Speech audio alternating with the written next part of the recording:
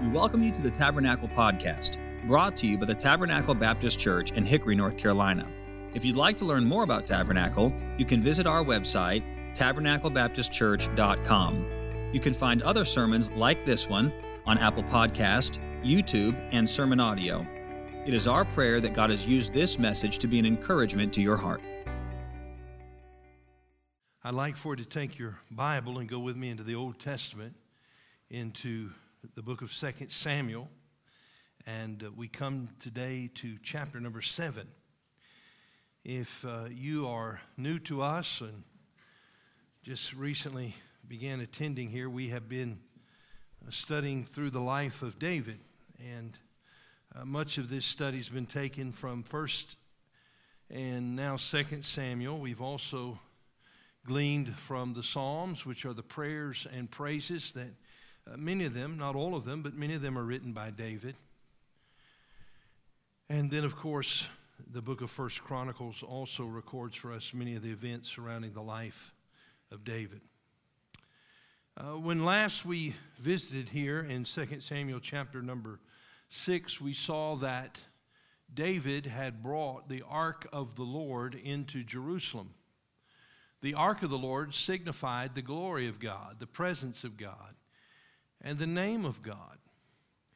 And it was David's desire, after he had been anointed king in Jerusalem by not only the men of Israel and the men of Judah, after the kingdom was unified, after the long war and the rebellion of Judah, or Israel rather, when the kingdom was unified, David's desire was to, of course, defeat the enemies, namely the Philistines, to bring peace and security to the nation of Israel, and then to bring the ark of God up to Jerusalem. If you'll remember, when he first attempted to do so, they put the ark on a new cart, and a man named Uzzah, in an effort to keep the ark from falling off the cart, put forth his hand and touched it. The Bible said that Uzzah made a breach and touching the ark of the Lord, and the Lord smote Uzzah dead. It was a dreadful day. The ark of the Lord was carried into the house of Obed-Edom, where it remained for several months, and David heard that God blessed the house of Obed-Edom.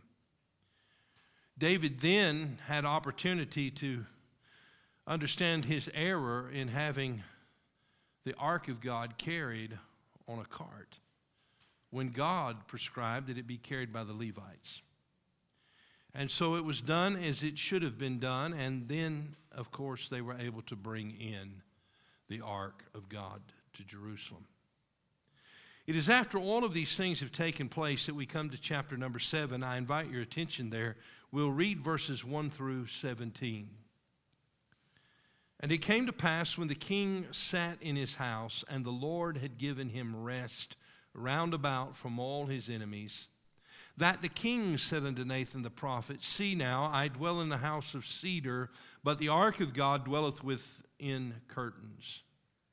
And Nathan said to the king, Go do all that is in thine heart, for the Lord is with thee.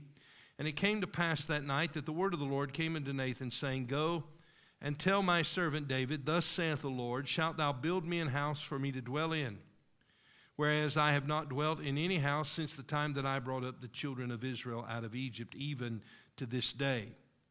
But have walked in a tent and in a tabernacle, in all the places wherein I have walked with all the children of Israel. Spake I a word with any of the tribes of Israel, whom I commanded to feed my people Israel, saying, Why build ye not me an house of cedar? Now therefore, so shalt thou say unto my servant David, Thus saith the Lord of hosts, I took thee from the sheepcote, from following the sheep, to be ruler over my people, over Israel. And I was with thee whithersoever thou wentest, and have cut off all thine enemies out of thy sight, and have made thee a great name, like unto the name of the great men that are in the earth. Moreover, I will appoint a place for my people Israel, and will plant them, that they may dwell in a place of their own, and move no more. Neither shall the children of wickedness afflict them any more, as before time. And as since the time that I commanded judges to be over my people Israel, and have caused thee to rest from all thine enemies, also the Lord telleth thee that he will make thee an house. And when thy days be fulfilled, and thou shalt sleep with thy fathers, I will set up thy seed after thee, which shall proceed out of thy bowels, and I will establish his kingdom. He shall build an house for my name, and I will establish the throne of his kingdom forever. I will be his father, and he shall be my son. If he commit iniquity, I will chasten him with the rod of men and with the stripes of the children of men. But my mercy shall not depart away from him, as I took it from Saul, whom I put away before thee. And thine house and thy kingdom shall be established forever before thee. Thy throne shall be established forever. According to all these words and according to all this vision, so did Nathan speak unto David. I'd like to invite you to look with me at the very last sentence that we come to in verse number 11.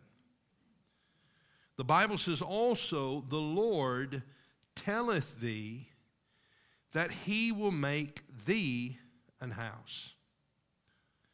I'm going to speak to you on this subject this morning. The Lord will make thee an house. The Lord will make thee an house.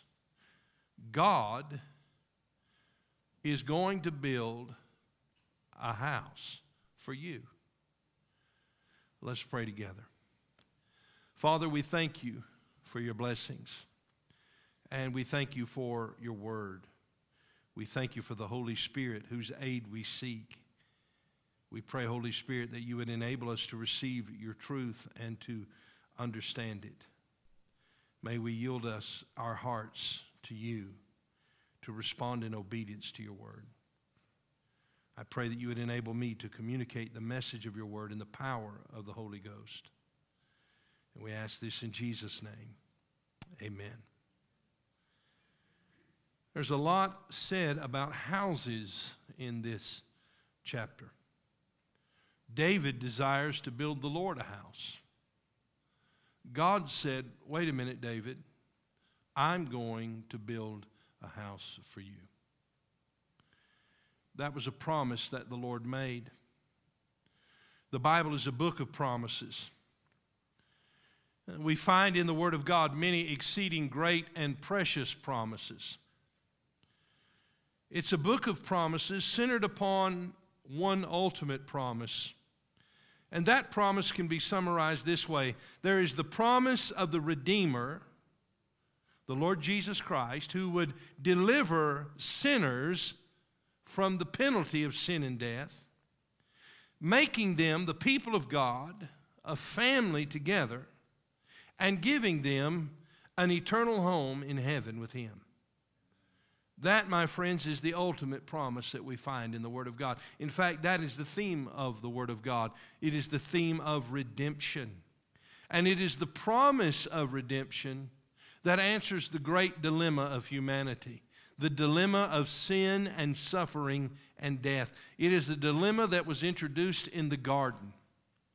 When God created Adam and Eve, he created them in perfect harmony and fellowship with him. They were sinless. But when they sinned against God and disobeyed his command, as the Lord had warned them, immediately they died. They died that day in their spirit. Their fellowship that they had enjoyed with God the Father ended that day. Their innocence gone. They became sinners. And the Bible teaches us that the wages of our sin is death. Not only physical death, but spiritual death and eternal separation from God in a place, an awful place of torment called hell.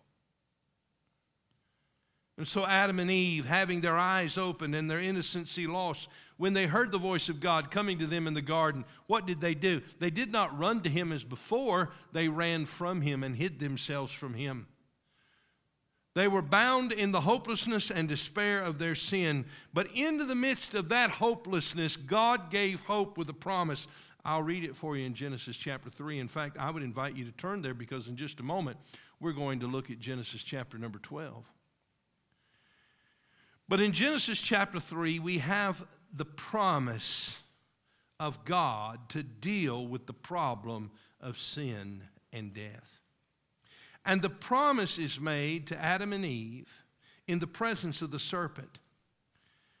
In Genesis chapter 3 and verse 15, and the Lord said, and I will put enmity between thee and the woman. He's speaking here to the serpent. I will put enmity between thee and the woman, and between thy seed and her seed. It, the seed of the woman, shall bruise thy head. That means to deliver the death blow, to crush the head of the serpent, and thou shalt bruise his heel. The fulfillment of that promise is made in Christ, who died and was buried and rose again, victorious. He defeated Satan. This is the first promise that was made of the redeeming work of Christ. In Genesis chapter 12, God sheds more light upon his promise when he speaks to a man named Abram who had a wife named Sarah. Abram was 75 years old. Sarah was 65. In Genesis chapter 12 and verse 1, the Bible says, now the Lord had said unto Abram, get thee out of thy country and from thy kindred and from thy father's house unto a land that I will show thee. And I will make of thee a great nation, and I will bless thee and make thy name great, and thou shalt be a blessing. I will bless them that bless thee, and curse him that curseth thee, and in thee shall all the families of the earth be blessed. God said to Abram, I'm going to give you a child. You're going to have a family, a man who was 75 and had no family, who had no child. I'm going to make a family from you and Sarah, and through that family, all the families of the earth, all the nations of the earth will be blessed because they will hear about who I am.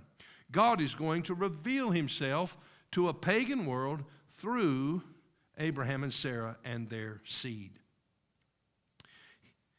In Genesis chapter 49 in verse number 10, Jacob gives us more light when he says that the scepter will not depart from Judah.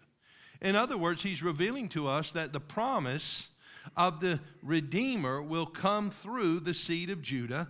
And then as we come now to 2 Samuel chapter number 7, we're finding out that this promise not only will come through the seed of Judah, the tribe of Judah, but will come through the lineage of David, the king that the Lord had chosen, a king after God's own heart.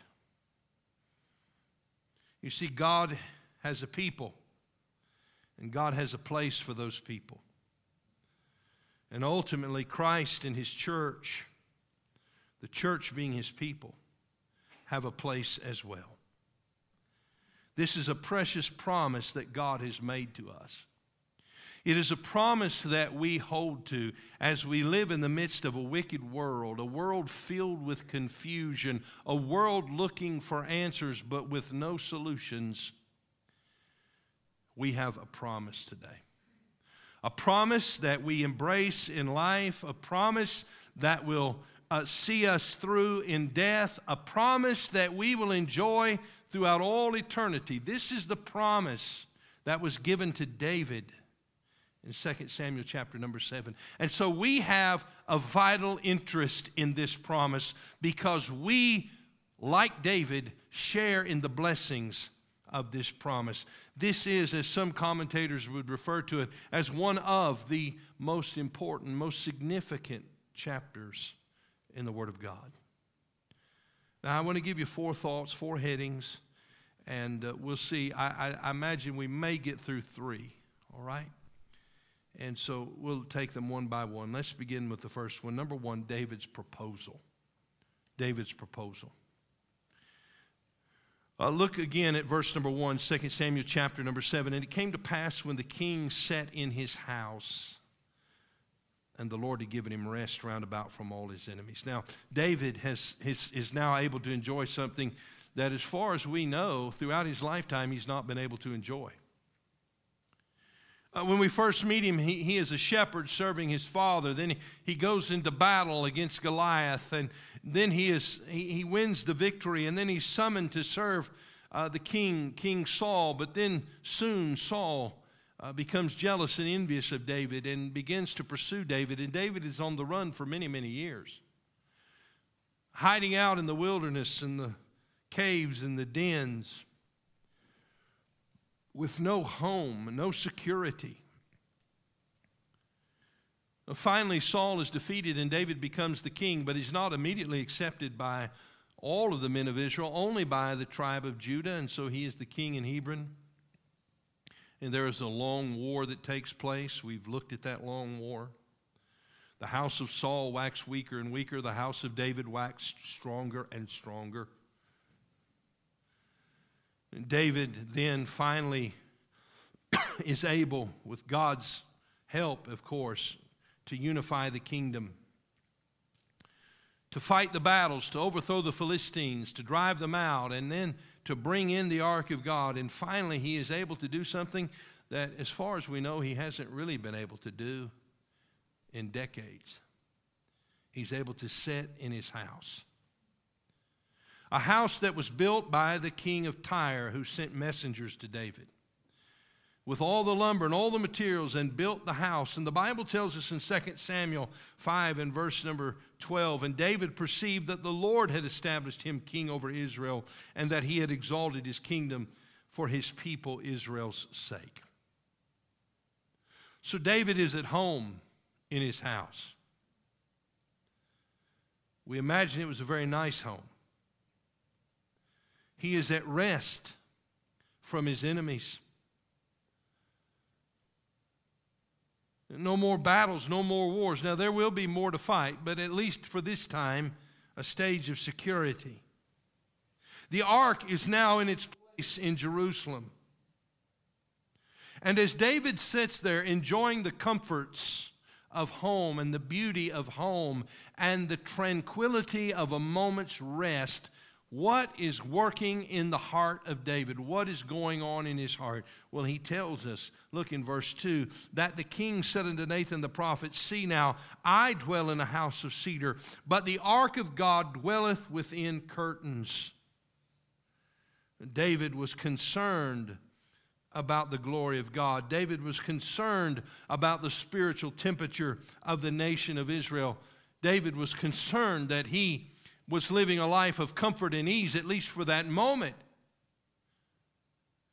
And he put the interests of God ahead of himself. He put the interests of the kingdom ahead of himself. As we noted last Sunday evening in Matthew chapter 6 and verse number 33, seek ye first the kingdom of God and his righteousness. This ought to be our priority. This ought to be at the forefront of our heart. David was concerned for the name of God to be propagated and promoted. David was concerned for the glory of God. David's heart was tuned to the Lord.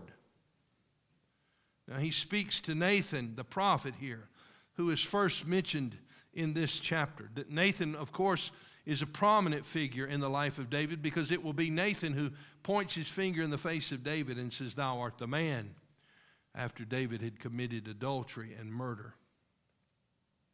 It will be Nathan who goes to David in his old age and encourages him to preserve the kingdom and anoint Solomon as the king. So Nathan will have a very prominent role. But we understand here that Nathan is serving perhaps in some capacity, maybe as we would call it, a chaplain for the king.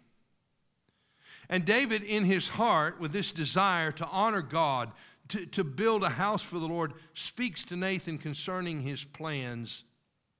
And Nathan immediately affirmed the king's plan. Look in verse 3. And Nathan said to the king, go, do all that is in thine heart, for the Lord is with thee. Now we come to verse number 4, and we find that after Nathan speaks to David, that the Lord speaks to Nathan. And instead of encouraging David to build this temple, God changes the plan. He changes the plan.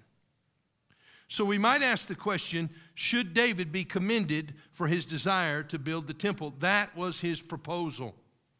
But the answer comes to us, if you look in 1 Kings chapter number 8, you'll find an answer that I believe helps us understand that God, in his redirection of David, is not reproving him for this desire to build a house for him. In 1 Kings chapter number 8, these are the words of Solomon. Solomon said, "And it was in the heart of David my father," verse number 17. 1 Kings chapter 8 and verse 17. "And it was in the heart of David my father to build an house for the name of the Lord God of Israel." Why did David want to build the house?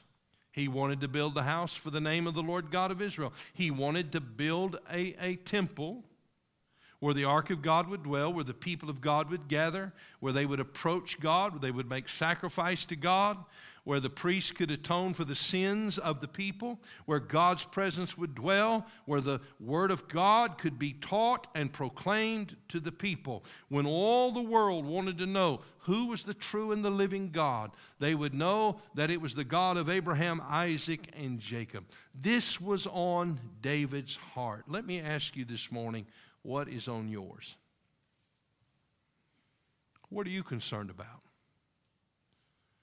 David could have been concerned about his house and his comfort and his ease and his retirement portfolio and his pending vacation and the latest chariot that rolled off the assembly line. Instead, his mind and heart were occupied by a desire to honor the Lord. Look at verse 18 of 1 Kings 8. "The Lord said unto David my father, whereas it was in thine heart to build an house unto my name, thou didst well that it was in thine heart." God was pleased that David had a desire to build this temple. Although David would not build it, God was pleased with what was in his heart. You see, the Lord knows what is in our hearts. And I think about the opportunities before us as a church, as we think about the property that we have purchased next door. What will God lead us to do? Why would we even make such a purchase? So that we can promote the ministries of Tabernacle Baptist Church? Oh, no. So we can promote the name of Jesus Christ. So the gospel can be preached. So more families, like the families that we saw come in here just a few moments ago with children, can bring their children to hear the message of truth, so the word of God can be taught, so souls can be saved, so that lives can be spared, so that the Lord will be magnified. May this be the desire and prayer of our hearts. We see David's proposal. Secondly, we see the Lord's perspective. Look at verse 4. "And it came to pass that night that the word of the Lord came unto Nathan, saying, Go and tell my servant David, Thus saith the Lord, Shalt thou build me an house for me to dwell in?" You see, although that Nathan had affirmed David's proposal, the Lord had not. I'm sure that Nathan learned a valuable lesson here, speaking before he knew what God would have to say of the matter. Sometimes we do that, don't we? We do that. So the Lord will give his perspective here concerning David's proposal. Now, he asked David a question. In fact, he asks him two questions. First of all, we read in verse number 5, he says this, "Shalt thou build me an house for me to dwell in?" Is it your responsibility to build me a house? Look at verse 6. "Whereas I have not dwelt in any house since the day that I brought up the children of Israel out of Egypt, even to this day, but have walked in a tent and in a tabernacle." The Lord said, I have not dwelt in a house since I brought up the children of Israel out of Egypt. I have dwelt in a tent and a tabernacle. God says, I have walked in a tent and in a tabernacle. And what does this indicate to us? It indicates to us that God is not at rest. He's not ready to settle down. God is at work. And may I say to you that God is at work today. He's at work. And we look at verse 7. "In all the places wherein I have walked with all the children of Israel, spake I a word with any of the tribes of Israel, whom I commanded to feed my people Israel, saying, why build ye not me an house of cedar? In other words, have you ever heard me say to the people, build me a house? And the answer to the question was no. The Lord had never commanded that anyone build a house for him to dwell in. What is the point? The point is this, that God, as I said a moment ago, is not at rest. He's not settled. He is at work. He cannot be confined to a building. Today he inhabits a people, much better than a building. He lives and dwells within his church, the individual believer. He lives within us. We are the household of God, the household of faith.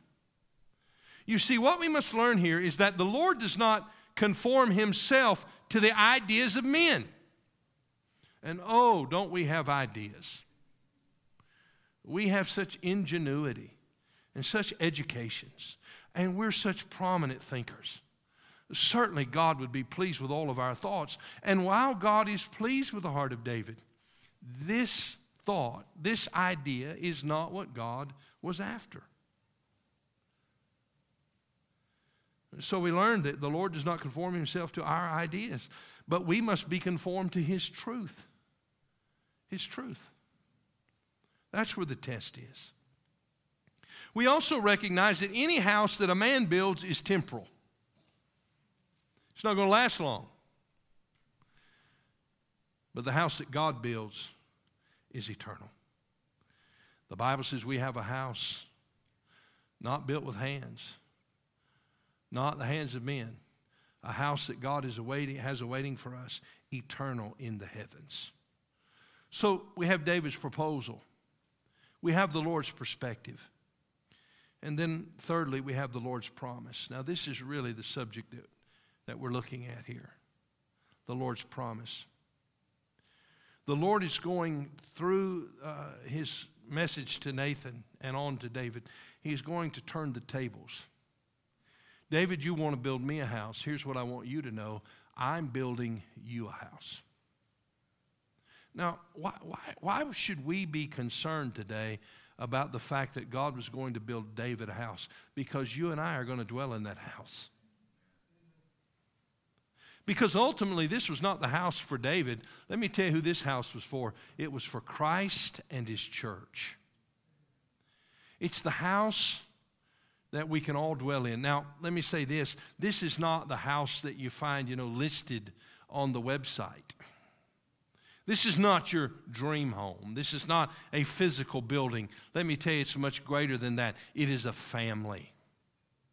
God is not going to build a house for David. David already had a physical house. He is going to build a lineage, a dynasty, a family for David that David would be a part of through all eternity, never to be separated from. And all of us who know Jesus would be a part of that family and that household. So this promise is very important to us because as we've already seen, God is unfolding his plan of redemption. He began with Eve and Adam and Eve in the garden, then in Ur of the Chaldees when he revealed it to Abraham, and then in Egypt when Jacob gave the prophecy to Judah, and now here in 2 Samuel chapter 7 as Nathan speaks the word of the Lord to David. It's the promise. It's a very important promise. We look at it here in verse 8. Now therefore, so shalt thou say unto my servant David. Okay, Nathan, you jumped the gun. David is not going to build the temple, but here's what I want you to tell him.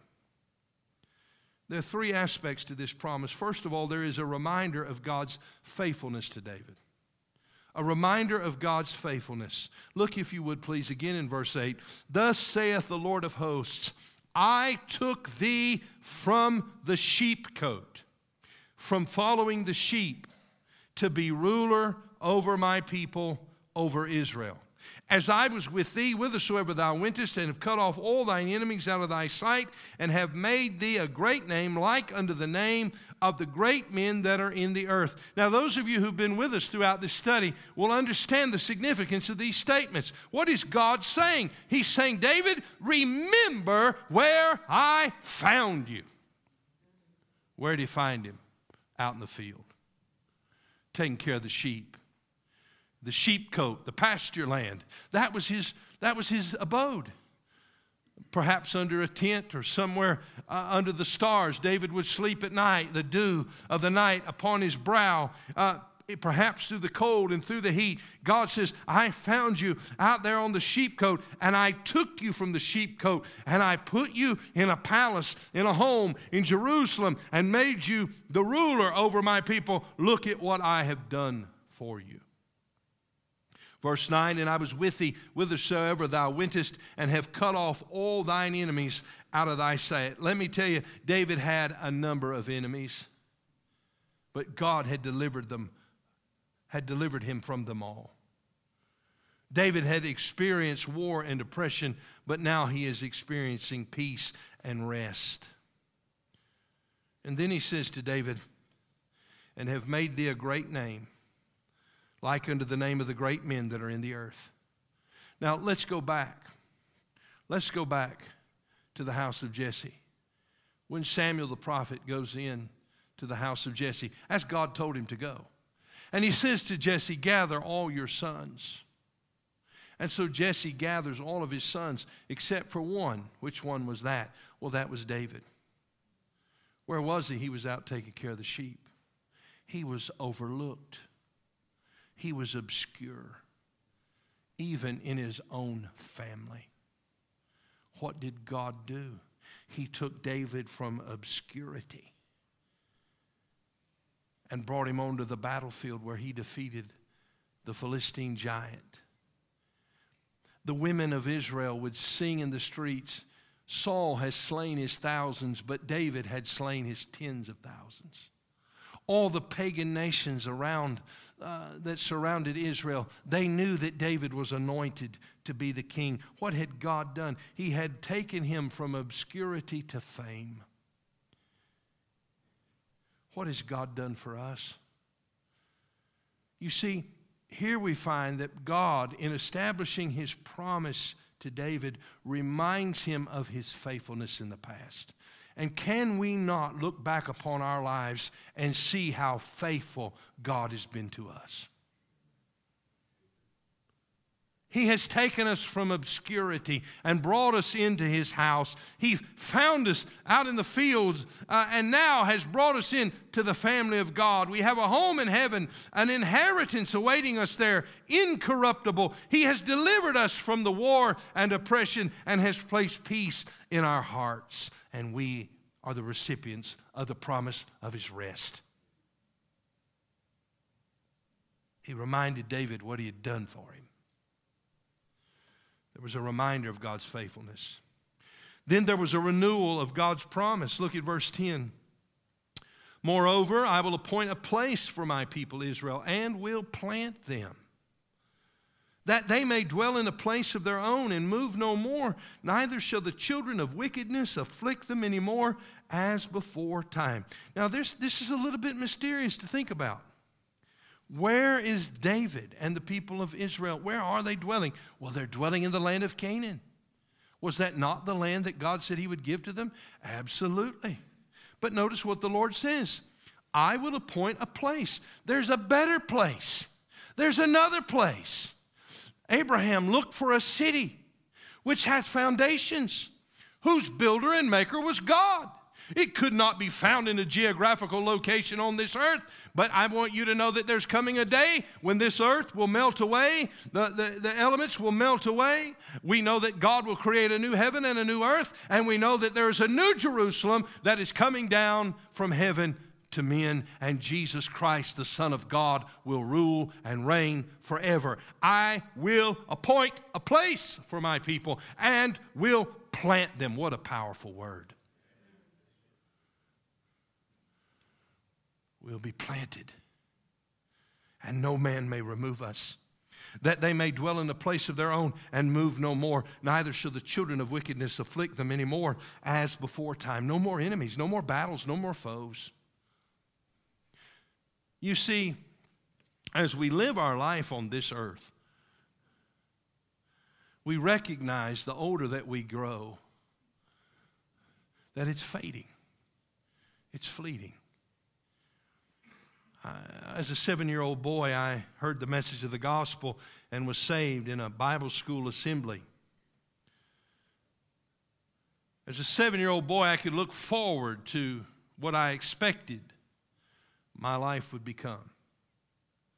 Today, at the age of 53, with more years behind me than I have ahead of me, perhaps, I guess I better not give up yet, right? I could make it to 99. That would balance me out. What do you have to look forward to? Sickness, pain, Medicare, Social Security, ailments. No, you got something really great to look forward to. Life everlasting. Heaven. No more funerals. No more tears. No more misunderstandings. No more family feuds. No more difficulties. No more temptations. No more heartaches. It's an appointed place. It's a permanent place. And it is a peaceful place. There was a reminder of God's faithfulness to David. There was a renewal of God's promise to his people. And then lastly, we're closing here, there was a revelation of God's purposes through David.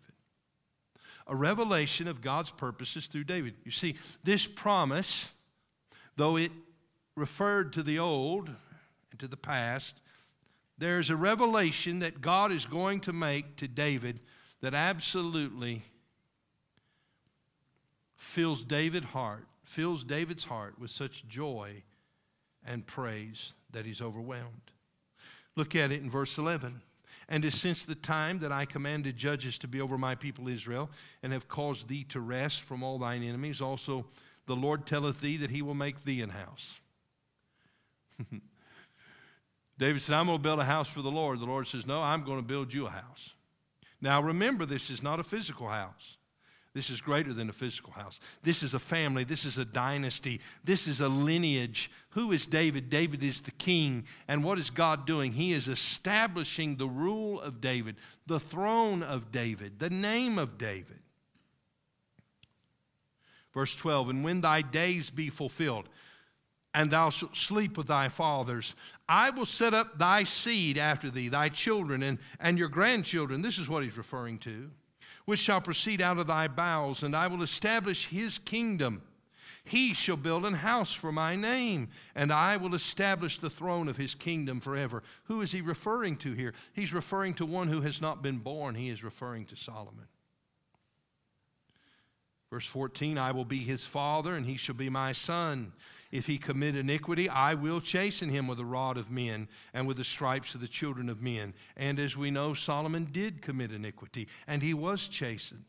But notice this in verse 15. But my mercy shall not depart away from him, as I took it from Saul, whom I put away before thee. You see, recipients of this promise will not have the mercy of God removed from them. Have you noticed as this world grows increasingly more politically correct, it gets more hostile?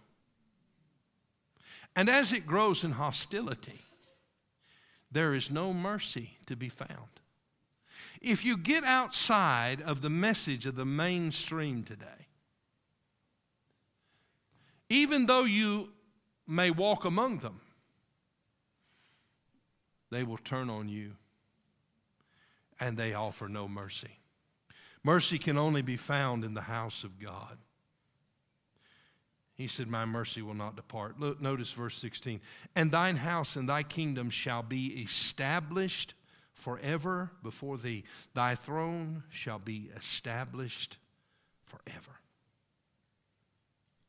David is listening to this, and he's overwhelmed. What is God saying? He's saying, David, From you will proceed the King, the righteous King, the Son of God, the Son of David, who will rule for all eternity. The Redeemer, the ruler, who will bring justice and righteousness, will proceed from you. Now, what are the implications of this promise? What does this mean to us? Well, it means a lot to us. I would say this, first of all, our rest can only be found in one place. That's in the Lord Jesus Christ. Why is our world raging today? Because people are restless. They're looking for hope. They're looking in all the wrong places. It can only be found in Christ. Jesus said, "My peace I give to you." Now, there's something we need to know. Though we enjoy rest in our souls now, our rest is future, not present. We can have peace now. The peace of God which passes all understanding, and we do possess it. But perfect peace will come when we all get to heaven. You see, as long as we live upon this earth, the enemies will fight us. The enemy of sin, the enemy of the flesh. The satanic forces will war against us. But when we get to heaven, no more. No more. Most of us wrestle with a lot of things, but the biggest thing we fight is ourselves. But when we get to heaven, we'll be at peace and rest. Our rest will be eternal, not temporal. You see, we are the people of God. We do have a place, and we will enjoy His peace for all eternity. That's why this promise is important. And not only is it David's promise, but it's your promise. And as you struggle through this world, as you live from day to day, as you deal with the oppression and the enemy and the anxiety and the restlessness and the temptation and the trials of life, may God help us to embrace this promise. And if you've never embraced it, if you've never received it, I want to invite you today to receive it. It is offered to all who will believe on the name of the Lord Jesus Christ. David wrote in Psalm 23 and verse 6, "Surely goodness and mercy shall follow me all the days of my life, and I will dwell in the house of the Lord forever." Jesus said in John 14, "In my Father's house are many mansions. If it were not so, I would have told you. I go to prepare a place for you. And if I go and prepare a place for you, I will come again and receive you unto myself, that where I am, there ye may be also. And whither I go ye know, and the way ye know." Thomas saith unto him, "Lord, we know not whither thou goest. How can we know the way?"